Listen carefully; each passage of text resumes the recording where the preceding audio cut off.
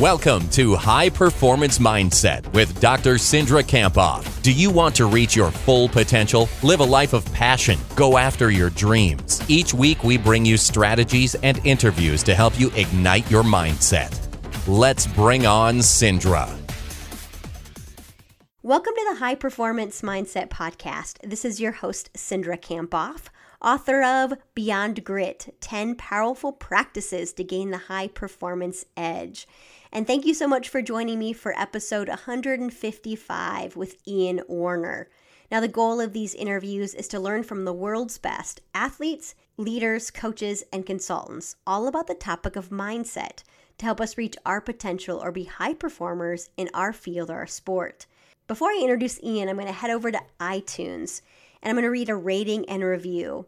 This is from Dolan from Focus the Fire. He said, concise and powerful, a 5-star rating. He said, to reach high performance, you have to do what scares you. This show offers great insight into what high performers do to excel. Tune in if you're hungry for growth. Thank you so much, Dolan. I appreciate your rating and review. And if you enjoyed today's episode, I'd encourage you to head over to iTunes. You can leave a rating and review like Dolan did, and I could read it next week on the podcast. Or you can share it with a friend either on social media or by sharing a link to the podcast interview. Now, today I interview Ian Warner. And let me tell you a little bit about Ian. He is a Canadian track and field athlete specializing in the 100 meters. And in 2012, he finished second behind his brother Justin in the 100 meters at the National Track and Field Championship in Calgary to make his first Olympic team. He's also the founder of CoLabs, which is a mobile technology that connects injured athletes with local healthcare providers. And Ian is also a self-published author, an avid reader. He read 100 books last year in 2017, and he runs a website called athleticcourage.com. Now, in this interview, we talk about various different things related to mindset. We talk about his keys to success and what it took to make the Olympics, his disappointment at the Olympic Games, why we should approach everything with a long-term mindset, his recommendations after reading 100 books last year, and how his experiences with injury led him to develop this new app for athletes. Now, 2 of the quotes that stood out to me during this interview were these. First, he said, winning the small things day to day today is the way you develop consistency in your performance. And then he also said, my motto is I need to take ownership and I'm in control of how I move forward. And if you don't take this mentality, you are a victim, a puppet on a string. Well, I hope you enjoyed today's interview with Ian Warner. If you'd like a full description of the podcast, you can head over to cindrakamphoff.com/Ian Warner. And you can find Ian on Twitter at co_labs. That's KHO_labs. And myself at mentally_strong. We'd love to hear what stood out to you about today's interview. All right, without further ado, let's bring on Ian. Welcome to the podcast, Ian Warner, Olympian, self-published author, and entrepreneur. I'm so excited that you're here today, Ian, to share with us your journey. I'm pumped to be here, and I'm just hoping that I can help some of your audience and fans out. You know you can. Yeah, awesome. I'm excited to dive in. So, the first question I want to ask you is kind of tell us about your passion and what you're doing now. Yeah, so right now I'm working on a mobile app called Co that just connects athletes with injury solutions to help them get back to doing what they love. And this passion really just stemmed from my own frustration of being injured, not knowing where to turn, not knowing how to get help, not knowing, what products I should buy or what's going to be the most helpful thing, the most easiest, simplest route for me to take. And just kind of spending years just on Google hoping I get the right answers and really just getting more frustrated because I end up going on with a sprained ankle and then leaving Google feeling like I'm going to die the next day. So just from those frustrations I developed over those years, I realized I not only developed a passion for helping athletes with injuries, but also I realized that there was an opportunity out there to help athletes in this specific area.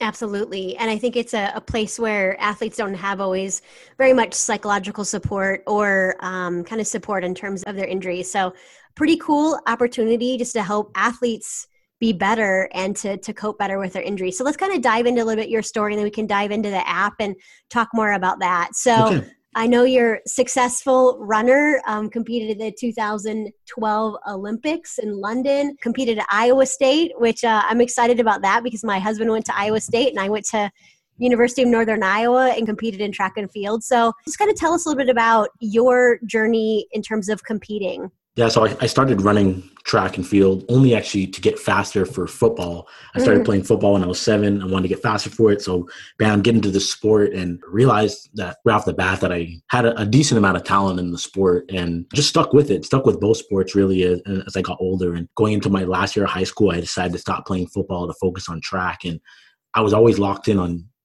getting a scholarship throughout high school. At this time, my brother had already gone on scholarship. He's 3 years older. He went to TCU. So I already knew the route to take and that it could be done. And once I got that scholarship to Iowa State, and actually I want to add in there, Iowa State was actually the only school to recruit me. Nobody else in the entire country wanted me.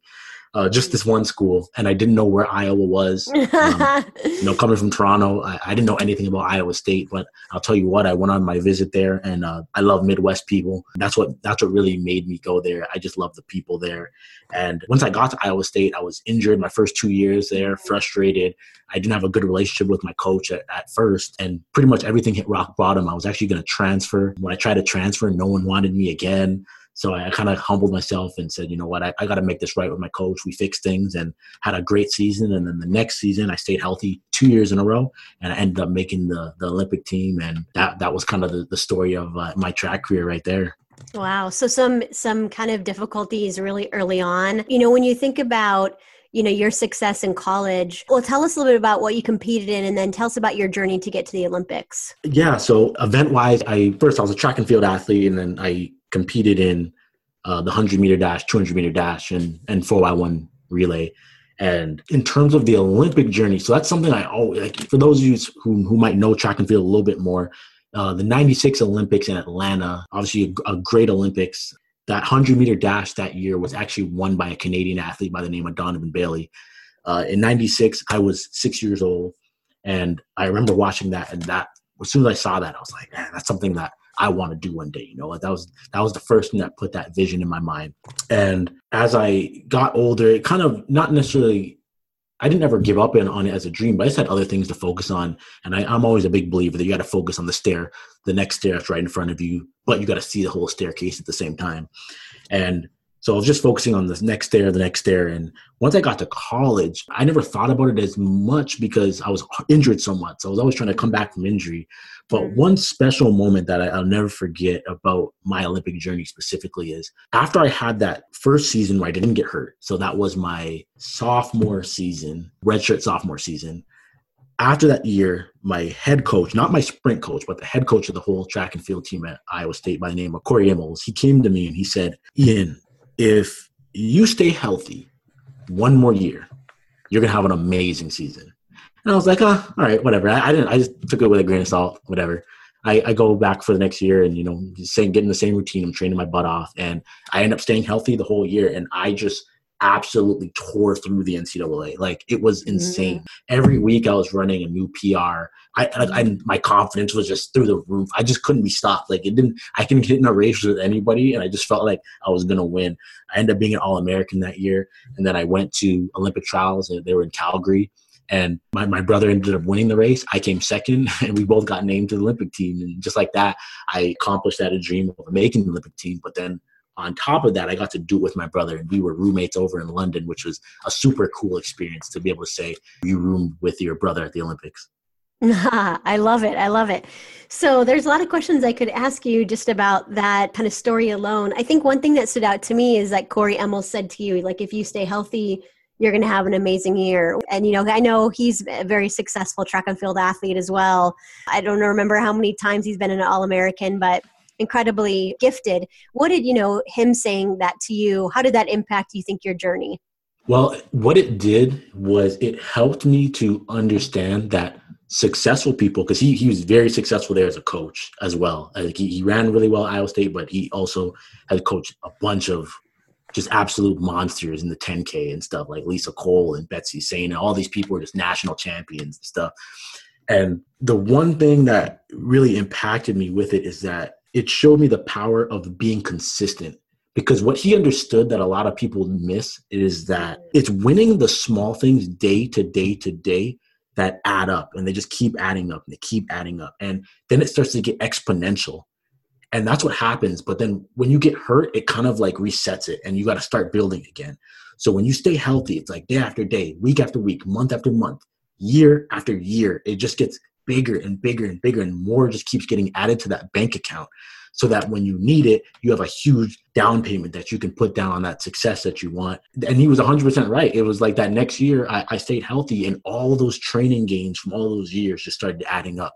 Yeah, that's cool. And when you say like the small things, what are the small things, that you think you did to be successful and get to the Olympics? Or, some of these other people like Betsy Sena and Lisa Cole, who are names I know as well. Yeah, so I have one image that is burned in my memory about success in Betsy Sena. So the one thing that I remember with Betsy Sena is she's from Kenya.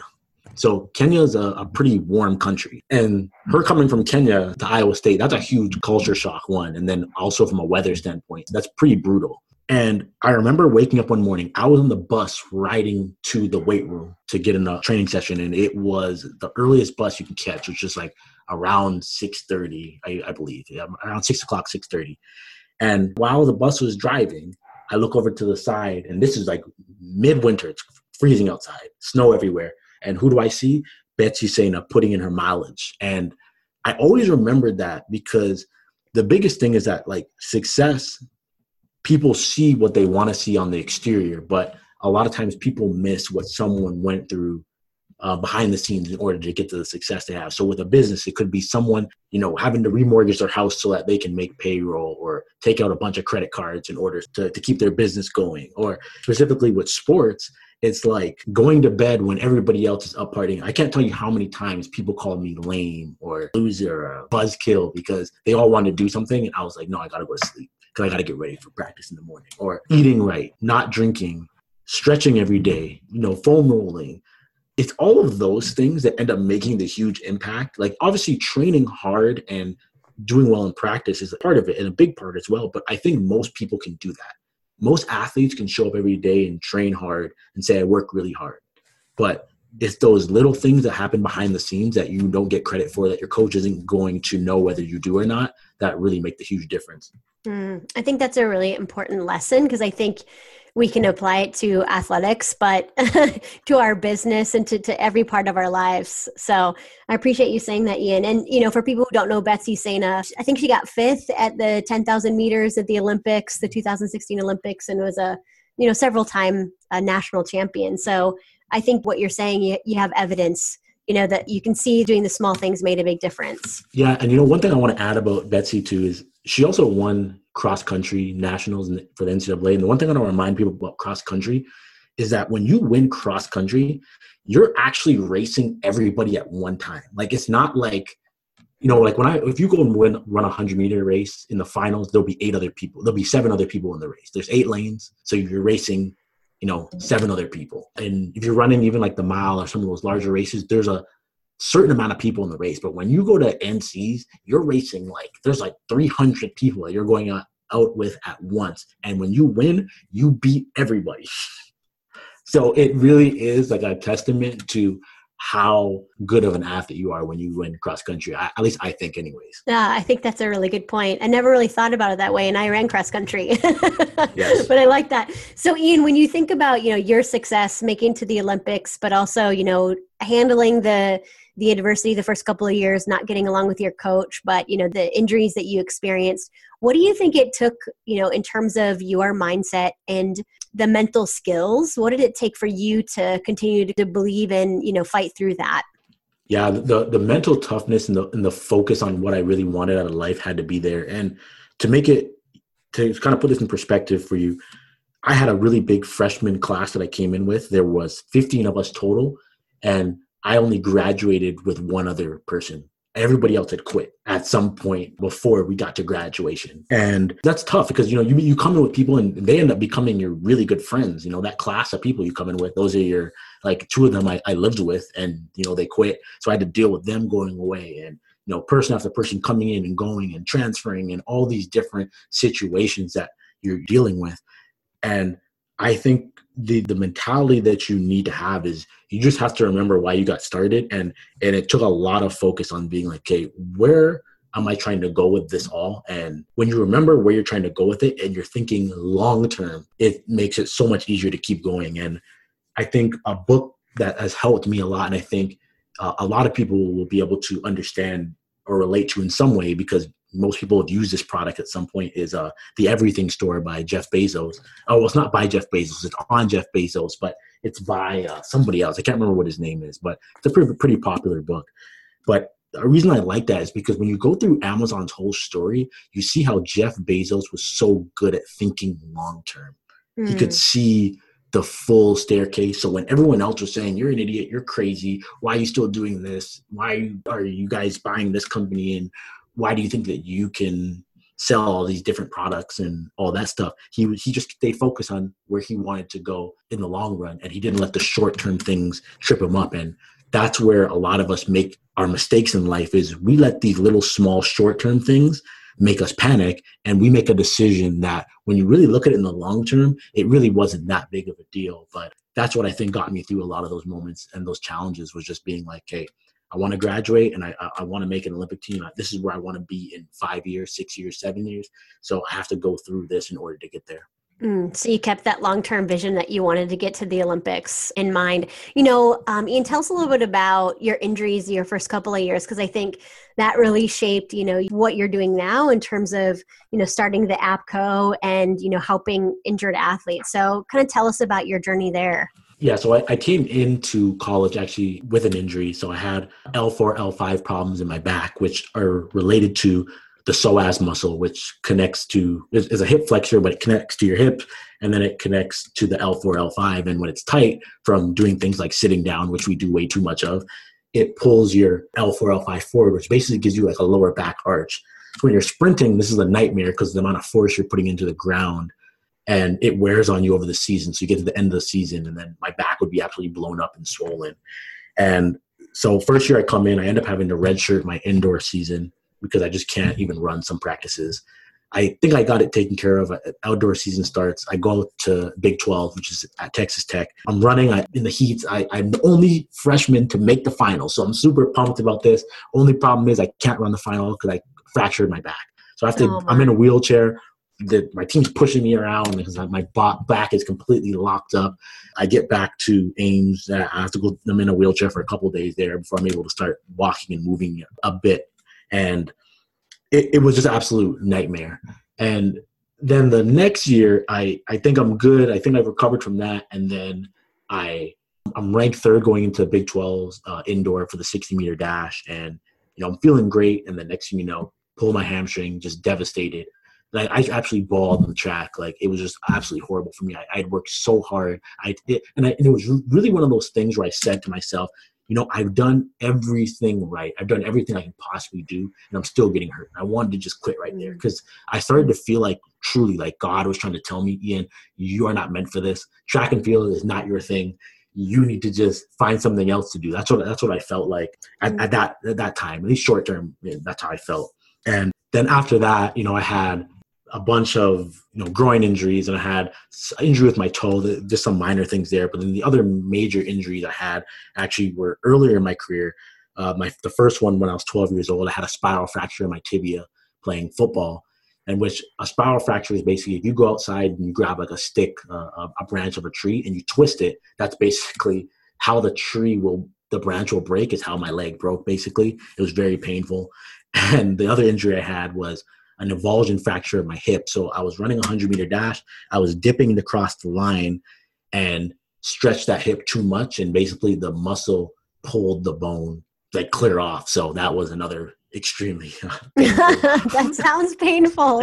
Yes, that one wasn't fun. Like that one, my hip was actually locked in a flex position for like a week. I couldn't bring it down at all. It was pretty much to my chest. It was really awkward. So yeah, I had my fair share of just absolute disasters and weird injuries, and I learned from each of them, and I met different doctors, different physiotherapists, chiropractors, and massage therapists, and I listened very intently to everything they told me, and I kept all the information that they gave me. So over the years, I ended up just building up this crazy mental injury database that I was able to help other people with and really help myself to get healthy. Okay. And tell us about when I'm just kind of picturing you on the track indoors at Iowa State, just crying and questioning, like, if this is something that you want to continue doing.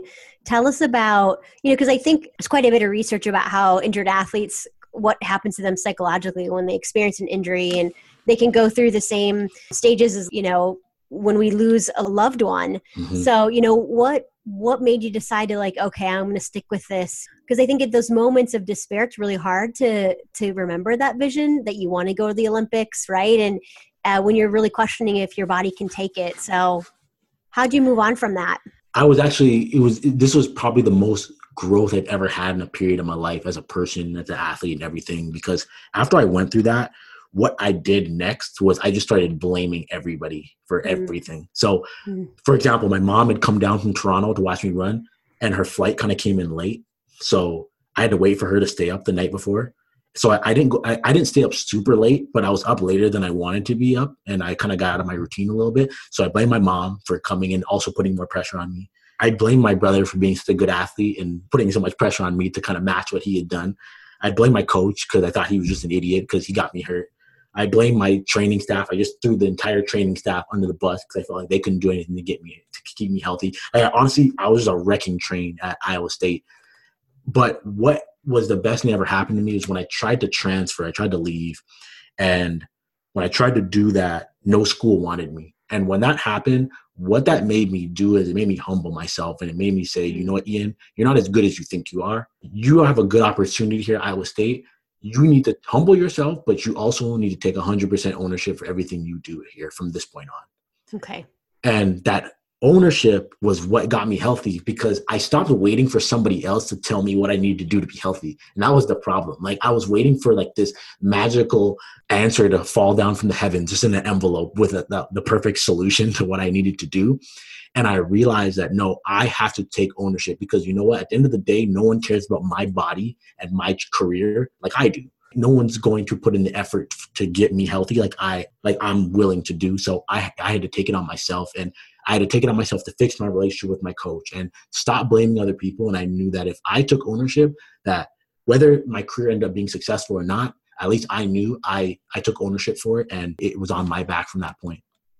I like that story. I think there's a lot of lessons, that we can each take from that. And I think it's really easy to blame somebody when things aren't going perfectly for you. And it was like this difficulty of not getting signed by another school that made you really take responsibility. And I think for us to reach our goals, we have to take responsibility. So I think that was a really important part of your story. Oh, no, the ownership is so important. I think especially today, it's really tough because it's really easy to become a victim of anything. And the easiest thing for me to relate to on this is from a racial standpoint. I have so many friends I talk with, and they feel like because they're Black, they have these injustices and those injustices. I'm not saying that none of these things happen, and everyone can point out an injustice in some area of their life or some time when they feel like they were treated unfairly, and I get that. But at the end of the day, at some point, you just have to say, you know what, I'm going to take ownership for my life. I'm going to take ownership for these things, and I'm going to move forward, and I'm in control of what happens from here forward. Because the problem is when you blame other people and you live through that every single day, you never feel like you're in control of anything that happens. When you're a victim, you feel like you're just this kind of puppet on a string being controlled by this person who's been oppressing you, And I think for myself and what I've seen in so many other lives of people who've been successful around me is they reach this day where they say, I'm owning everything from this point forward. I don't care about this or that anymore. I'm owning it and taking control of the situation. Awesome. And when you think about when you said you knew what you had to do to overcome the injuries and to be healthy, what did you know inside of you when you took ownership, and what did you end up doing after that? Well, I stopped just relying on Iowa State and my coaches to just give me the answer. So what I did was that summer, I went back to Toronto just to kind of reset my mind, refresh, and get ready for another year. I found and started reaching out to a couple of different therapists and people I knew. And this is why kind of coming with the app, it actually was. And I had seen tons of people about this. I'd seen so many chiropractors, physiotherapists. It was actually an athlete that was the one who gave me the kind of guiding light and led me in the right direction and was like, hey, you got to get your glutes firing. It's a glute issue. And I never had thought of it or approached it that way. But I listened to what he said. I just started from the basics. I started getting my glutes firing again, started getting my hips stretched out, because basically when you sit down, it shuts down your glutes. I started doing a lot of glute bridges and heavy glute bridges with a barbell and things like that. And to this day, never had a back problem ever again. And that's why it's tough for me to completely, like with what we're doing with Cole, and no, we'll get into this later, but it's tough for me to completely block out what an athlete's perspective is on injuries sometimes, because I know that athletes who are even willing to help, because most athletes tend to be very selfish. So I'm just going to throw that out there. So most athletes are very concerned with their own success and moving themselves forward. And that's it's kind of needed to an extent to really succeed in sports. But the ones who are willing to help out others with things like injuries and that type of stuff usually are knowledgeable because they've been through a certain amount of pain themselves and they know what it's like. And they don't want to see other people go through that stuff.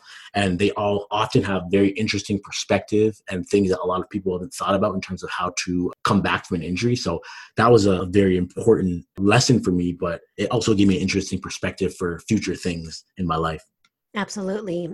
So then let's fast forward to the Olympics, and then we can jump into the app and you can tell us a bit more about that. But, when I think about you finish 1 and 2 at the Olympic trials, you head to London for the Olympics. Tell us about what that was like at London, and what do you think, is really important in terms of mental preparation to do well at, just such a big sporting event? Oh, yeah. So the good thing about this is that, well, the good and bad thing is that it sounds like it's going to be a fairy tale story, but the kicks in the face really just didn't stop.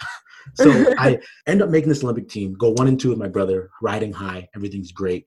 And I had missed the standard to run in the 100-meter dash by 0.02. And just so you know, like in 100, 0.02 is like nothing. Yeah.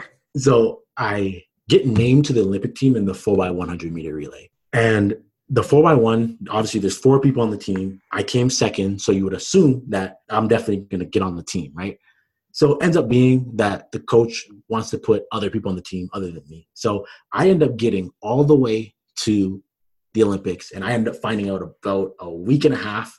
No, it wasn't even that. It was probably about a week before we were set to run, or the 4x1 was set to go off, that I'm going to be sitting in the stands for this thing. So, oh, wow. Heartbreaking. What heartbreak is, and why it's even more heartbreaking, is because the Olympics is already such a high that it's like going from the highest of highs to the lowest of lows. So I really struggled after that, like just going back. Like it was a long season. I competed for a very long time. And for those who don't know, like the NCAA season is very long and grueling. So it starts in January, and I went from competing January all the way until the end of August. So I flew straight from London right back to Iowa State for my senior year. And I was just mentally exhausted from this thing. And again, it's just more lessons though. Like I went into it and I had this big dream and all these things I wanted to accomplish. And I thought I had done what I needed to do.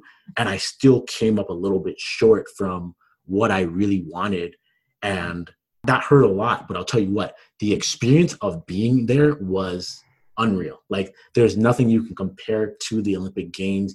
The dining center was open 24/7. You can go eat anytime. There's people from all around the world training in all these different sports. You're seeing celebrities like the LeBron Jameses and the Venus, the Williams sisters and all that stuff. Like the whole thing was absolutely surreal.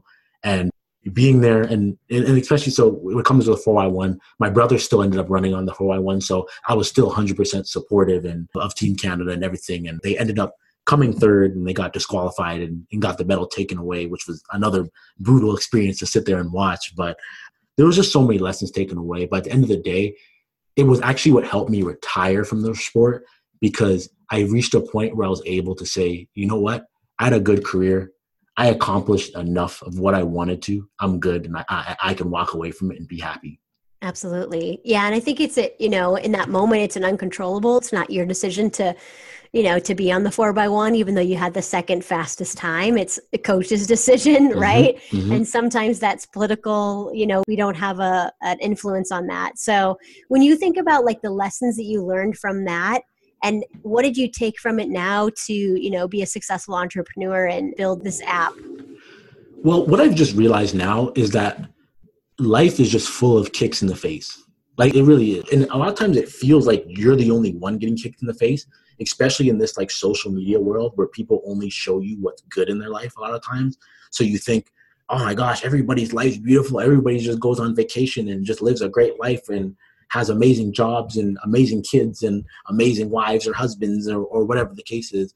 But all I get is kicks in the face all the time. But what I realize is, one, most people are struggling just as much as you are. They're just never really talking about it or showing it.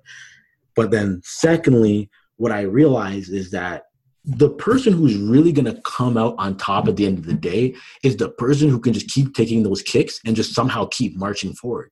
So now I have a kind of different mentality where I really embrace the suck. I embrace the crappy situations because I know on the other side of the crappy is going to be a great victory, because most people just can't do it. They just won't. Like as soon as it gets tough, they will give up. Like, and you see this all the time with podcasts. People will start a podcast. After 2 weeks, they don't get the type of downloads they thought they were going to get. They quit. They start making an app. They didn't get the downloads they thought they were going to get. They quit. They start a business. They don't make the money they thought they're going to make really early. They quit. They start a sport, or they want to lose weight. They don't lose the amount of weight they thought they're going to lose. They quit. And you see these patterns everywhere. And that's why accomplishing great things, that's why we call them great. It's because most people just won't go through the sucky periods that they need to go through.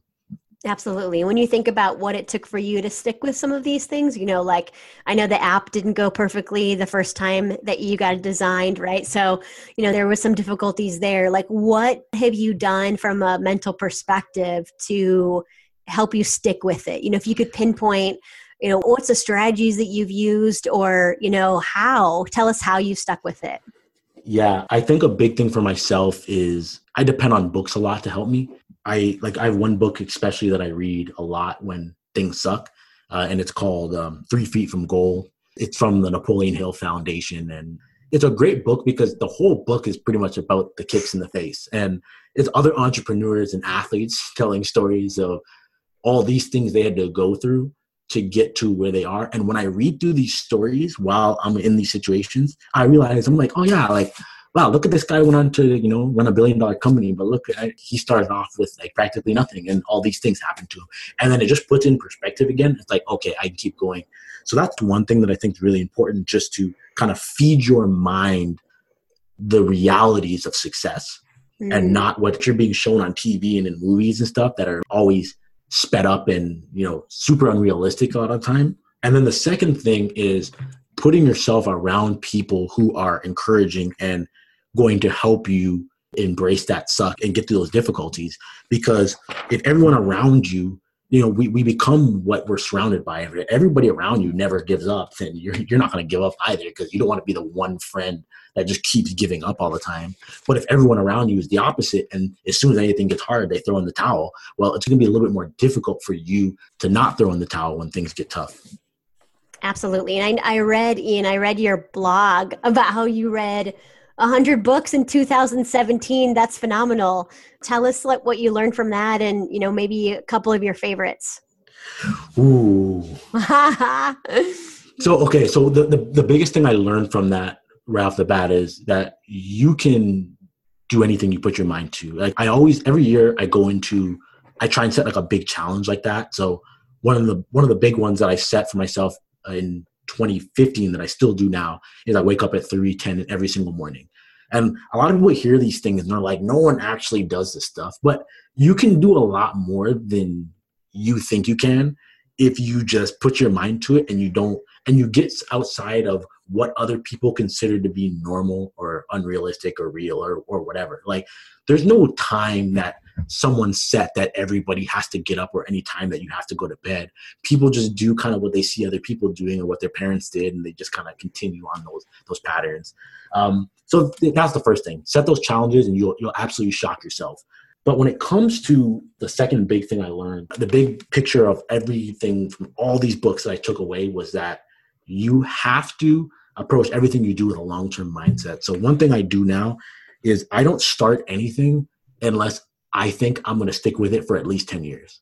So I'm not starting a podcast that I think I'm just going to run for 2 or 3 years. No, if I can't see myself doing it in 2028, then I'm not starting it. I'm just not going to do it. Like, and I understand things change and stuff like that, but I realize now more than ever that it took me 16 years to make an Olympic team.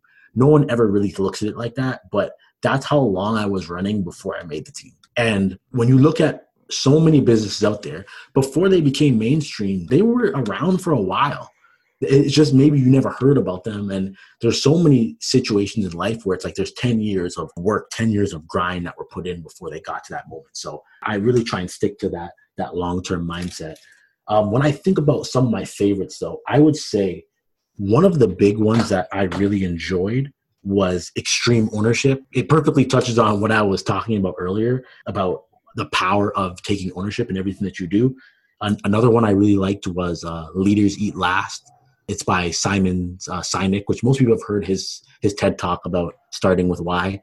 Just all his stuff is pretty good. But the reason I like that book was because from a leadership perspective, it just reminded me that just the benefit of treating people good and treating people like humans. I think that was the main takeaway from that book, because I think a lot of times people get caught up in just making money and other things like that. Another one that was a surprisingly good one was 7 Highly Effective Habits of People. Oh, sure. 7 Habits of Highly Effective People. Yes, sorry, yeah, yes. For sure. Yeah, classic. Thank you for saving me on that one. Yes. I know. Sometimes they're hard to remember. I was like, wait a minute, this isn't sounding right. But yes, that one by Stephen Covey. The reason I like that one is because I know it's a classic. I kind of avoided reading it. I just didn't think it kind of sounded kind of cheesy to me. But Sure. when I actually read it, I was like, no, this book it's a classic for a reason, and there's a reason it's been around for a long time. And I think that one had a huge impact on me. And if I was going to choose one more that I think is good for athletes, I think Total Recall by Arnold Schwarzenegger. I think it's a great book. And I think putting it in perspective, Arnold was a world-class bodybuilding, champion.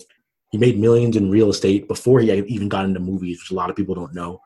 Then he became a famous actor. And then on top of that, he became the governor. Like, there's not a lot of people that I think exemplify getting whatever they want out of life like Arnold was able to do. So I read his book. It's like 400 pages, and I just whipped through that book. It was so good to me. Awesome. So Extreme Ownership, Leaders Eat Last, 7 Habits of Highly Effective People, and Total Recall, if you'd like to go check out that list. And I will put, for everyone who's listening, I'll put a link to your blog under your show notes. So if you just go to cindrakampoff.com/Ian, you can find that blog. Perfect. So, kind of as we finish up, Ian, tell us about your app, Co, and what your intention is to do with this app. And obviously now that we know about your journey and about your injuries, we can better understand kind of your motivation. But tell us a little bit about what your intention is with this app. Yeah, so the whole purpose is to build a community built around keeping people healthy. And that can be mentally, physically, because they really end up fitting into one category. Because once you kind of get physically, at least for an athlete, once the physical fitness kind of goes, after putting in so much work, the mental is really not too far behind, also tanking for most people anyway. And I want to create a place where athletes can go and they can get the solutions they're looking for to get back to being strong and doing what they love. And just from the perspective of a therapist, my wife is actually an athletic trainer and a massage therapist. So I understand that it can be tough a lot of times marketing your services to people out there. And a lot of therapists I talked to kind of felt like athletes weren't good clients because there's just not like enough of them. But from my experience being an athlete and coaching and stuff like that, there's tons of athletes. They just don't know what they're looking for or where to go. And there's not a lot of athletes that are just sitting at home thinking, you know what, I need to reach out to a sports psychologist. Like, they're just not thinking that. That's not something that's just running through your head, or you're not thinking, oh man, I need to go see that chiropractor. Like, unless your parents or you have someone knowledgeable in your life who's directing you to do those things, it just doesn't run through your mind. You're just thinking, I need to be healthy. So that's why we start the whole process with the question. You can ask whatever question you have. You can say, hey, I hurt my hamstring 3 weeks ago. I don't know what to do. I play this sport. And then once you answer that question we will know your age, your location, sport you play, the information that you put in. And as you put in more questions, some of your injury history as well. And then we can get you connected with the best solutions to get you to where you want to be. And there's a way as an athlete that you can get medical advice on there, right? And you have connected medical professionals through the app. Yes. So the medical professionals have to actually apply. So there's an application process just to obviously, make sure that it's actually a legitimate person who's licensed and all that stuff. But yes, they can, when the athlete asks a question, the medical professionals that come on, that's what they see is a feed full of different questions that they can reach out to. And we're working on some different things to make it an even better feed where you can filter and break it down by, location. So you can find people who are only local if that's what you want. Or if you are, you're traveling to another country or you're traveling to another state to do some work for a while, you can find people in that location if that's what works for you. So we're working on some different things to make it just a lot better. And eventually we're going to add scheduling right into it so that when people do find someone they do want to work with, they can schedule that appointment and then rate and review them right there. So all that information and data on, therapists and their services is all in one place where athletes can go and find exactly what they need to stay healthy. And when you think about your why behind this, right? Like it took a lot of work to make this app, and you might have gotten some kicks in your face as you were moving forward with it. So, like, what's really driving you here? So the biggest thing for me is I know the frustration and pain of being hurt. And there's one thing I can 100% guarantee. Like, even if therapists don't think this is a great idea, it doesn't matter. I know for a fact that injury questions from athletes are never going to stop coming in. Like, I'm 100% sure of this. They will not. Since the day we put the app out, we have not had one day where there were not at least 3 questions. And it just keeps coming in. As it goes, it's just going to keep getting bigger and bigger, and there'll be more and more questions. And it's because I know that there are tons of injured athletes every single day that have no idea what to do in order to get healthy. And they go and talk to their parents, and their parents have no clue, so they just tell them to suck it up. Yeah. And the athlete actually is legitimately hurt, and they don't know who else to turn to because their coach told them to suck it up. Their parents told them to suck it up. They're not going to tell their friends about it. So where else do they go? Like, what? And this is how, like, mental health problems, as I'm sure you know, this is how they kind of creep in. Because if you go to the people who you think are going to be there for you and give you some good support, and they tell you, kind of suck it up, you're all right, then, like, where else do you turn? So we want to give, a safe community where people can go to. And, like, that's what really drives me. I know that pain and frustration all too well.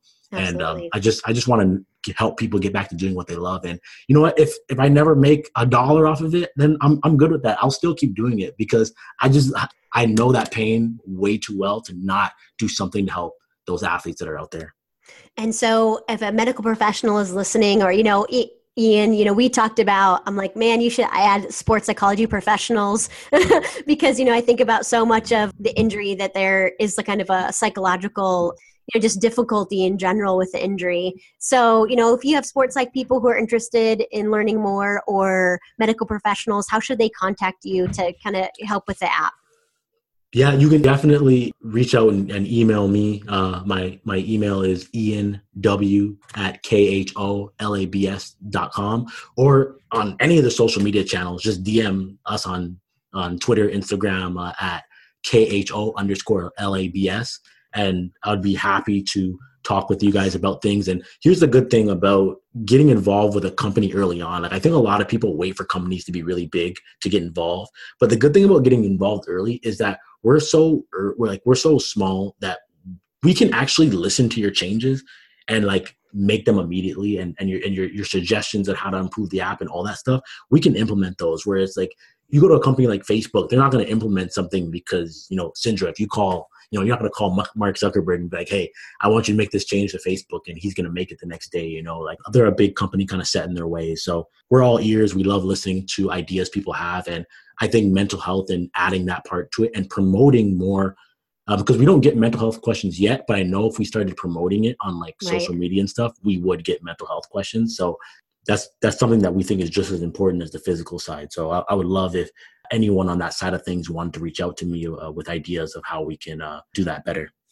And you can get the app. I got mine on the App Store, right? So it's KHO is what you'd look for. If we're an athlete, as we're listening, why should we check out the app?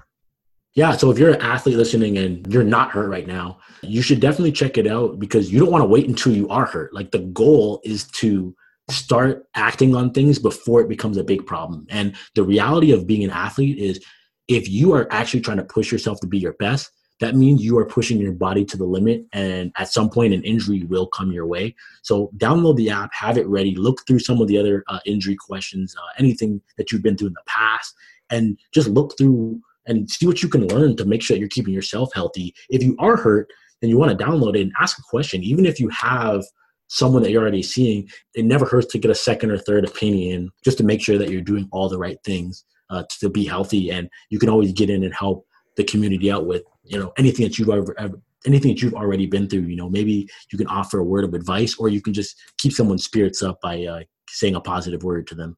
Absolutely. So if you're interested in contacting Ian, you can go to ianw@kholabs.com or find you on Twitter at KHO_labs.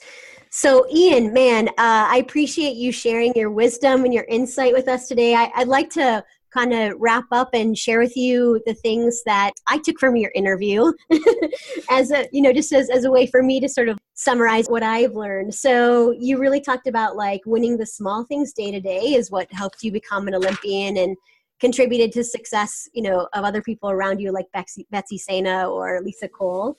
And I love what you talked about related to ownership and how that was really important in your journey. Once you did that, that really allowed you to become a successful runner. And so, you said, you decided to take ownership, that you're in control of how you move forward towards your vision. And, if we blame, we just feel like a puppet. And then I like what you said about, feeding your mind with the realities of your success, and that, the things that you learned from reading those books was really, that you are in control of your destiny, and, that you might be getting kicked in the face, but there's going to be a great victory on the other side. So thank you so much for your time, Ian, and sharing your wisdom and your insight with all of us today. Hey, thank you so much for having me on. I really do appreciate it. Awesome. Thank you for listening to High Performance Mindset. If you like today's podcast, make a comment, share it with a friend, and join the conversation on Twitter at mentally_strong. For more inspiration and to receive Cindra's free weekly videos, check out drsindra.com.